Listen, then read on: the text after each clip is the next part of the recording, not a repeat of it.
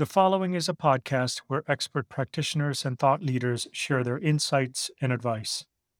A big thank you to all of you out there, our listeners. If you have any feedback or if you have a topic you'd like to hear about on this podcast, drop me an email at insights@securitycompass.com.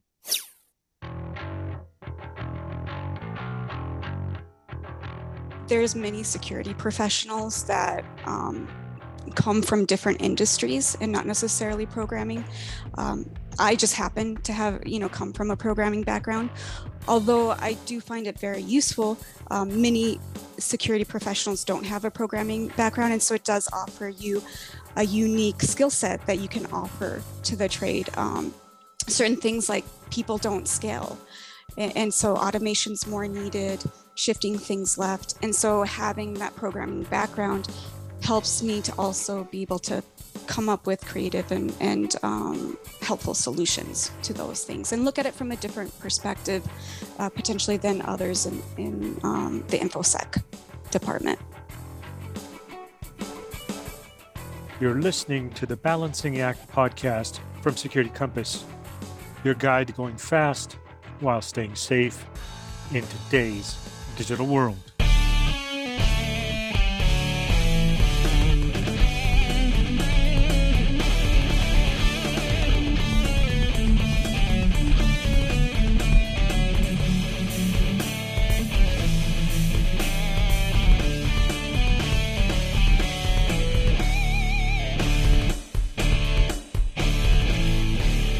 Hello, everyone, and welcome to this Christmas holiday edition of the Balancing Act from Security Compass.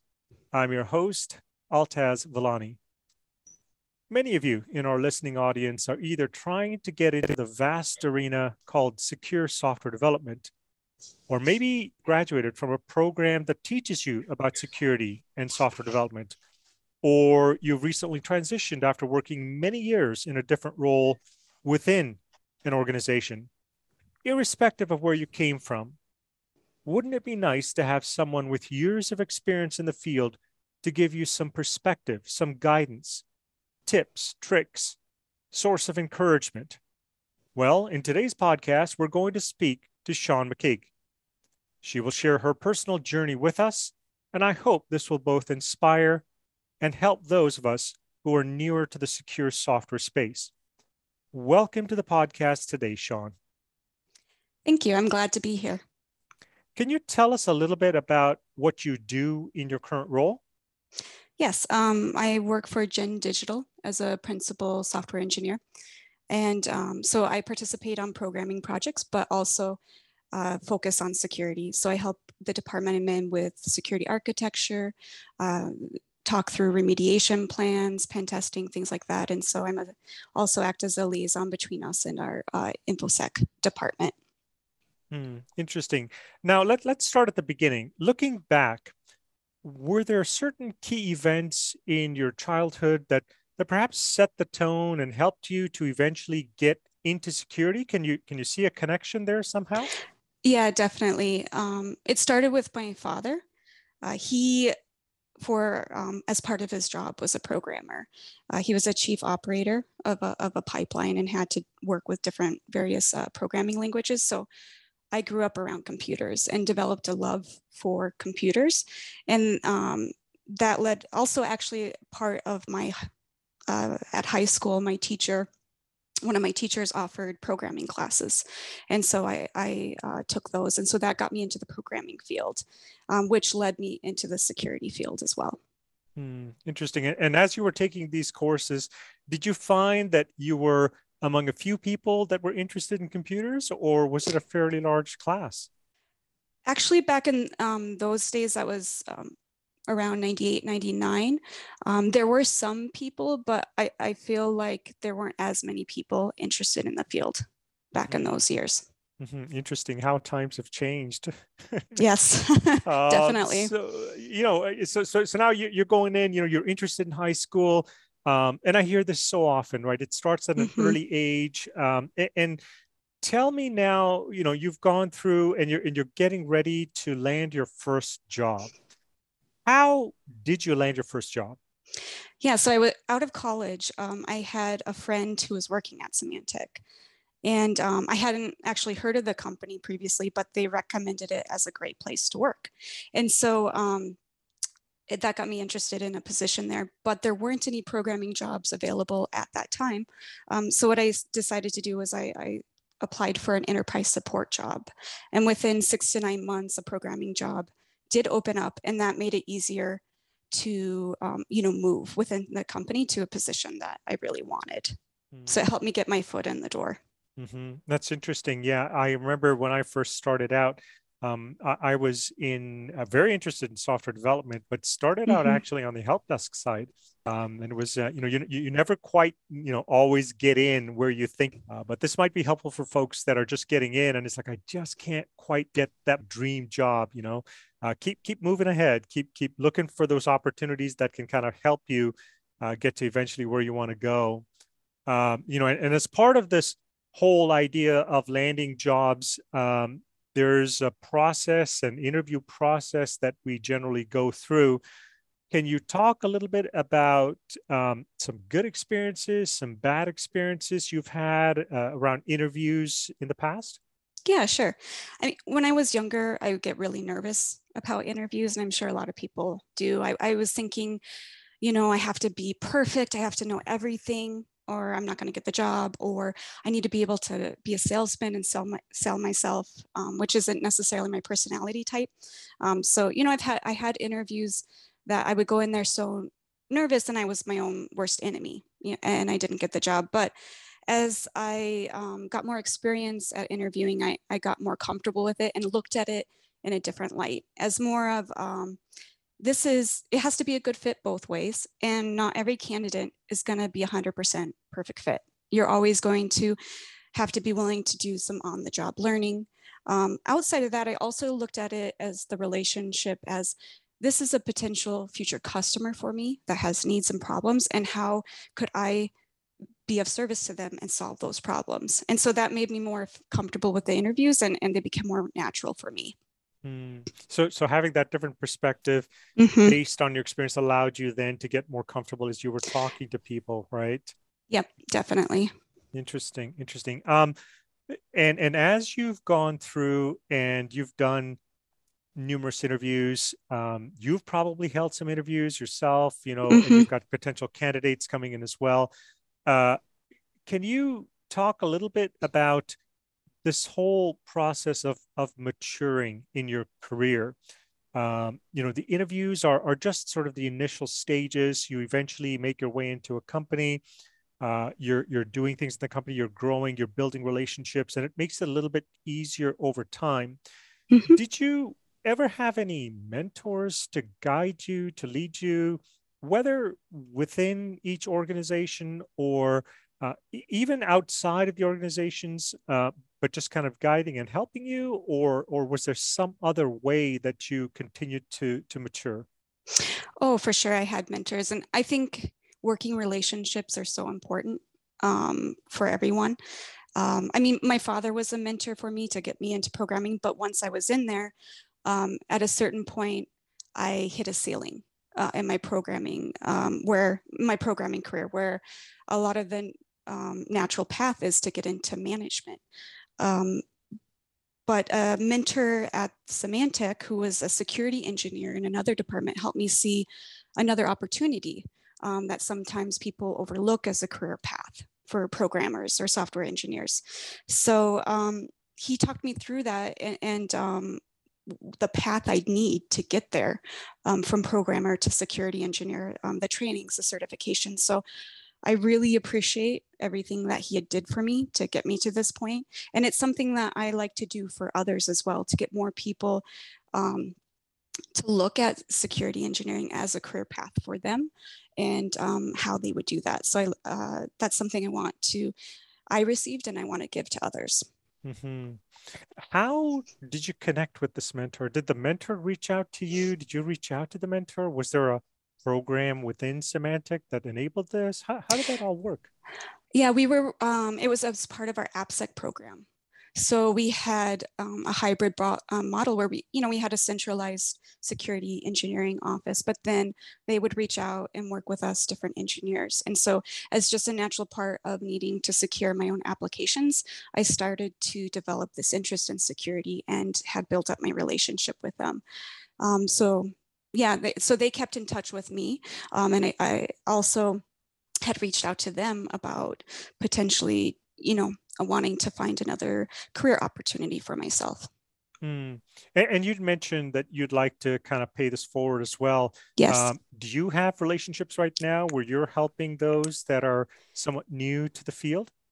Yes, on each application team within my department, I've been training up other engineers who have expressed that interest to become more security savvy, security champions. So I went through and set up a program for them in trainings and that, and I still work with them, but trying to build more security into the individual teams and help them become more self-sustaining. Mm-hmm.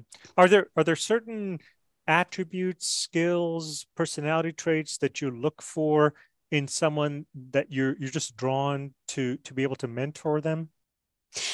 Well, one, they just have to have interest. One thing is just having a passion for it.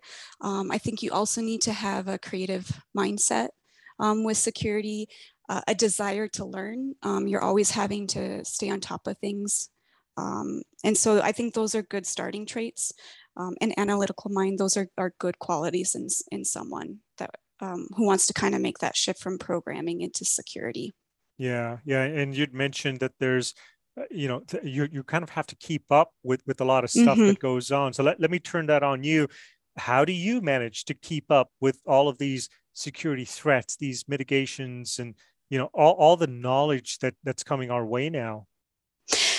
So one thing I do on a daily basis is I follow different bloggers. I have my RSS reader, so things like Darknet. There's Naked Security, the Sands blog. There's NIST. There's a bunch of different feeds out there that you can follow, and so I definitely keep up on those on a daily basis.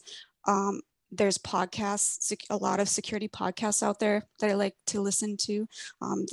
There's the Secure Developer, Darknet Diaries, there's a number of them. And then for conferences, things like AppSec USA, DevSecCon, I really liked. There's Black Hat, there's DEF CON. So there's a number of different sources that help me keep up to date on threats and Mm, mitigations. yeah, and if someone is kind of starting out and they're looking ahead, some of these podcasts or conferences or blogs tend to be somewhat broader and more general, and others tend to be more specific, highly detailed. They Mm-hmm. go down like sort of a deep dive on the technical stack, things like that. Any thoughts, any advice that you could give to, someone who's just starting out? Should they go both broad and deep, or start deep and go broad, or like, what's your advice? I think broad then deep worked the best for me. So I started out with my I went for a CSSP certification. So it was more, it helped me go through the act of learning a bunch of different things that I normally wouldn't to get that broad view. Because as a programmer, I spent a lot of time at the application layer, but it helped me get a more well-rounded understanding of the full network stack and how things work. So, but then since then, I've been able to go deep in certain areas that are more applicable to my job. Mhm. And for those that are looking to grow in security, uh, is it necessary or is it helpful from your perspective to have some kind of programming background in order to kind of grow in this field? Not necessarily. I mean, there's many security professionals that come from different industries and not necessarily programming. Um, I just happen to have, come from a programming background. Although I do find it very useful, many security professionals don't have a programming background. And so it does offer you a unique skill set that you can offer to the trade. Certain things like people don't scale. And so automation's more needed, shifting things left. And so having that programming background helps me to also be able to come up with creative and helpful solutions to those things and look at it from a different perspective, potentially than others in the InfoSec department. Yeah, I think that's a key thing, right? We're at a point now where things are sufficiently complex where really what helps us to determine how to mitigate and to sort of construct these countermeasures is to really have the diversity of thought.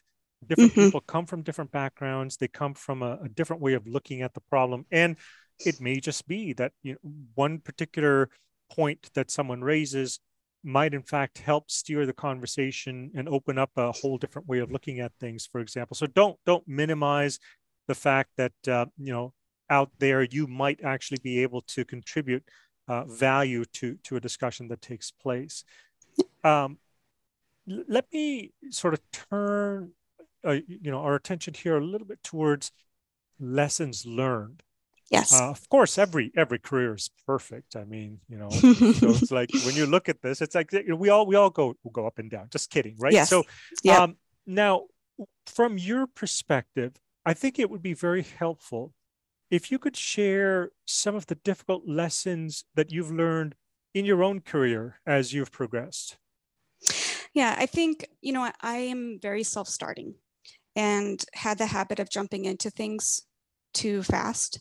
And so I've really learned the importance of just slowing down and taking time to really understand things first, especially when you have to make a decision that'll be harder to reverse later or costly.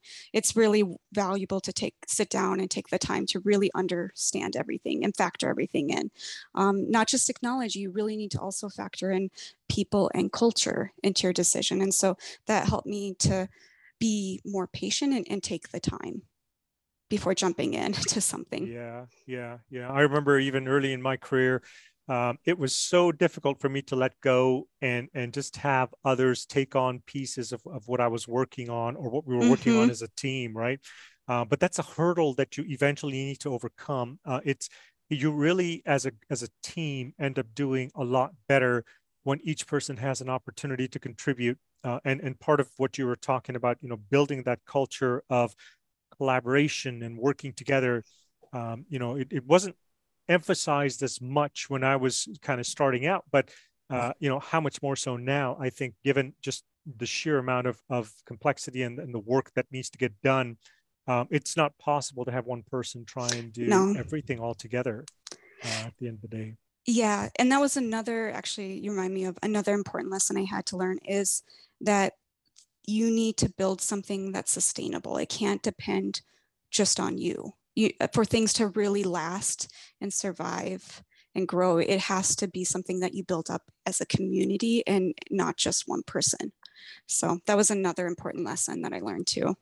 Yeah, and I found that one of my mentors early on really helped to kind of build that environment where these kinds of discussions could in fact happen, which was just great. I never really forgot that. Mm-hmm. So let me sort of, you're here, you're successful, you're doing well. Now, if you had to give some advice to your younger self, what would you say to yourself? Well, so when I was going from programming into security engineering, one of the first things is I was just overwhelmed by the sheer amount of information I had to learn, and then also was frustrated because something that seemed a small task took me all day to do. But I think you just need to be patient with yourself. It will come. Just got to give it time. Things that used to take me all day now are 15 minutes, but that's just part of the journey and just one day at a time. The other thing I think I was anxious about was with security, the stakes are high and getting that anxiety of what if I mess up? But really, you have a community of people. Security is not just one person doing it alone. There's a lot of best practices out there. And so you need to just work with your counterparts, make sure you're following best practices and things could happen, but they're also accounted for. And so just not to be too anxious about that. Interesting. You've brought up the idea of sort of working with your peers a few times. We used to work in very small groups that were kind of localized, within our city or within our state, but these days we really work within a global team.